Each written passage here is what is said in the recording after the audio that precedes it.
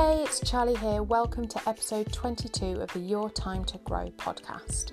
So my question today is, are you suffering from burnout? Maybe you don't know. Maybe you're just feeling overwhelmed. Maybe you're anxious, you're tired. Just a few of the symptoms of doing too much. And I discuss the importance of nurture in combating those feelings of burnout all the time. And today I want to give you some strategies for noticing where in your life you're nurturing yourself and where you aren't. If you've been following me regularly, then you will notice that I've been talking about the importance of self-care, nurture and balance with increasing regularity over the last few years. I talk to friends, loved ones, businesswomen, mums at the school gate who are feeling completely exhausted, even more so during the coronavirus pandemic. And in fact, a large proportion of my clients reach me displaying symptoms of burnout for a long time before they've taken the step to do the work alongside a professional. We put up with the symptoms and warning signs of burnout and overwhelm for far too long before we do anything about it. Maybe we're not aware of what those signals are. Perhaps we put a brave face on things, fearing that if we can't handle the pace, then we'll get found out. Or often we tell ourselves that we should toughen up. So many of us believe that we have to put up and shut up. And I find that unless something dramatic happens that forces us to stop, or we get diagnosed with the physical or mental effects of a nervous breakdown, then most people carry on regardless of just how bad, sad or mad we may be feeling. So are you suffering from burnout right now? Burnout displays itself as an indicator that you can't handle it, or that you feel you've failed in some way, or that you're feeling extremely vulnerable. The truth is, though, that feeling this way shows you're a human being, with emotions and feelings just like everyone else. You're doing the best you can with the information you have. You are enough. The thing is, though, that you're probably focusing on everyone else first. You know, you don't have to be collapsed in a heap on the floor or seeking therapy to be burnt out, although I would recommend getting professional support if it's gone that far. Maybe you feel like you're just a bit stressed out right now, a little tired from not sleeping, or maybe you're sleeping more than normal. Perhaps you're finding it hard to concentrate, or you're getting panic attacks. There are many symptoms to stress, and you can find out loads more on the Mind website. Remember, you cannot pour from an empty cup. Whether you describe it as refilling your cup or putting on your own oxygen mask, it's important that you look after yourself first. Although it may feel like we need to spend all of our time looking after others, it's actually detrimental to both them and us. When our cup is full, we have more energy and more capacity to serve those around us and to serve ourselves. So here are 7 questions designed to help you identify where and how you can take the time to avoid burnout and refill your cup. Number 1, in which area or areas of your life are you aware that you need to slow down? Number 2, who are you giving all your time and energy away to? Number 3, what are those things that you wish you could do more of or less of? Number 4, what does self-care mean to you? Number 5, what would you do to make yourself feel good, happy, relaxed, cared for if you had all the time and resources in the world? Number 6, what does having fun mean to you? Number 7, what can you do when you are at your absolute best? Now, I love a plan. I might not always stick 100% to the plan, but having one makes me feel better. And this is true in all aspects of my life, but it wasn't always like that.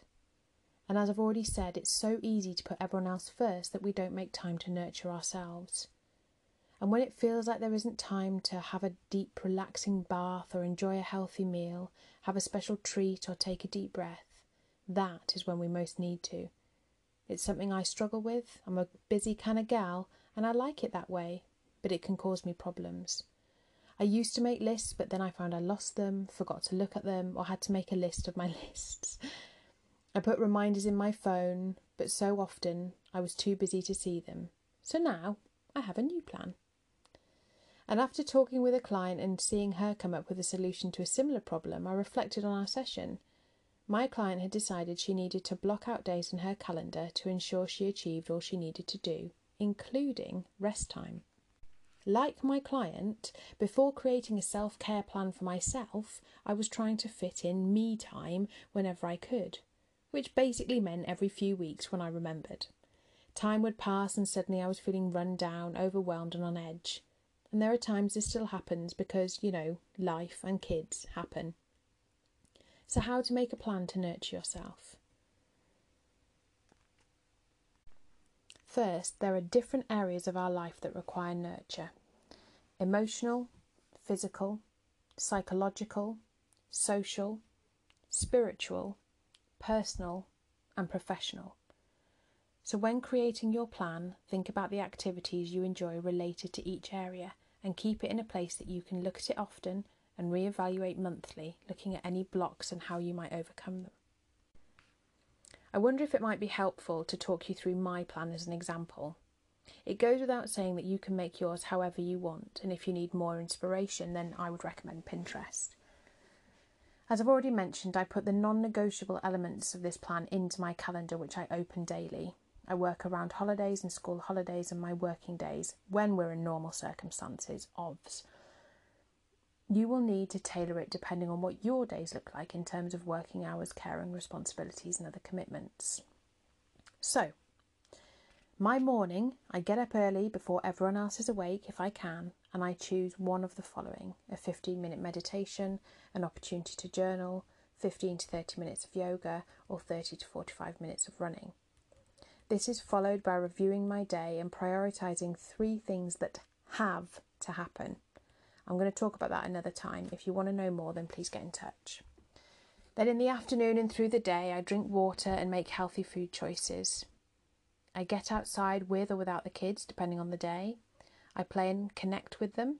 I create some time to connect with my community, especially as important as a self-employed mum. And when it comes to a certain point in the day, I actively disconnect from the technology. In the evening, I spend some time with my partner to reconnect after a busy day. I tidy up. This doesn't always happen, but I feel better if I do. I might watch TV or read.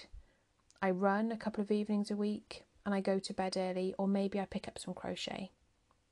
Now, I'm sure that these all sound suitably sensible and common sense-like, but they are also the things that go out of the window when I've booked too many clients in, or overcommitted on volunteering, or when the kids are ill or won't go to bed. I try and cover each of the main areas of my life, and I aim to meet all of them over the week.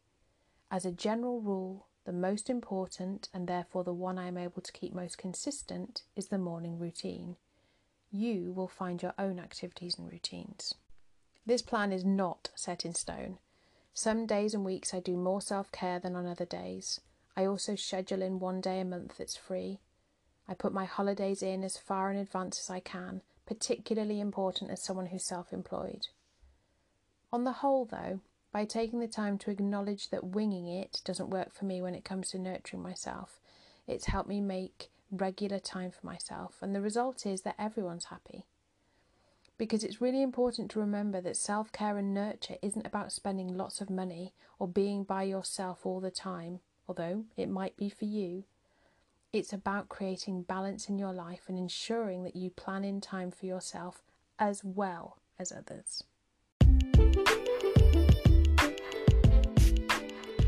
As always, thanks so much for listening today. Remember to leave any comments or questions and I'll pop back and answer them. You're welcome to join my Facebook group for live videos, webinars and wisdom from the rest of the tribe. And if there's anything that I've covered today that you'd like some more help with, then please get in touch over at www.yourtimetogrow.com and join me back here next Tuesday for the next episode.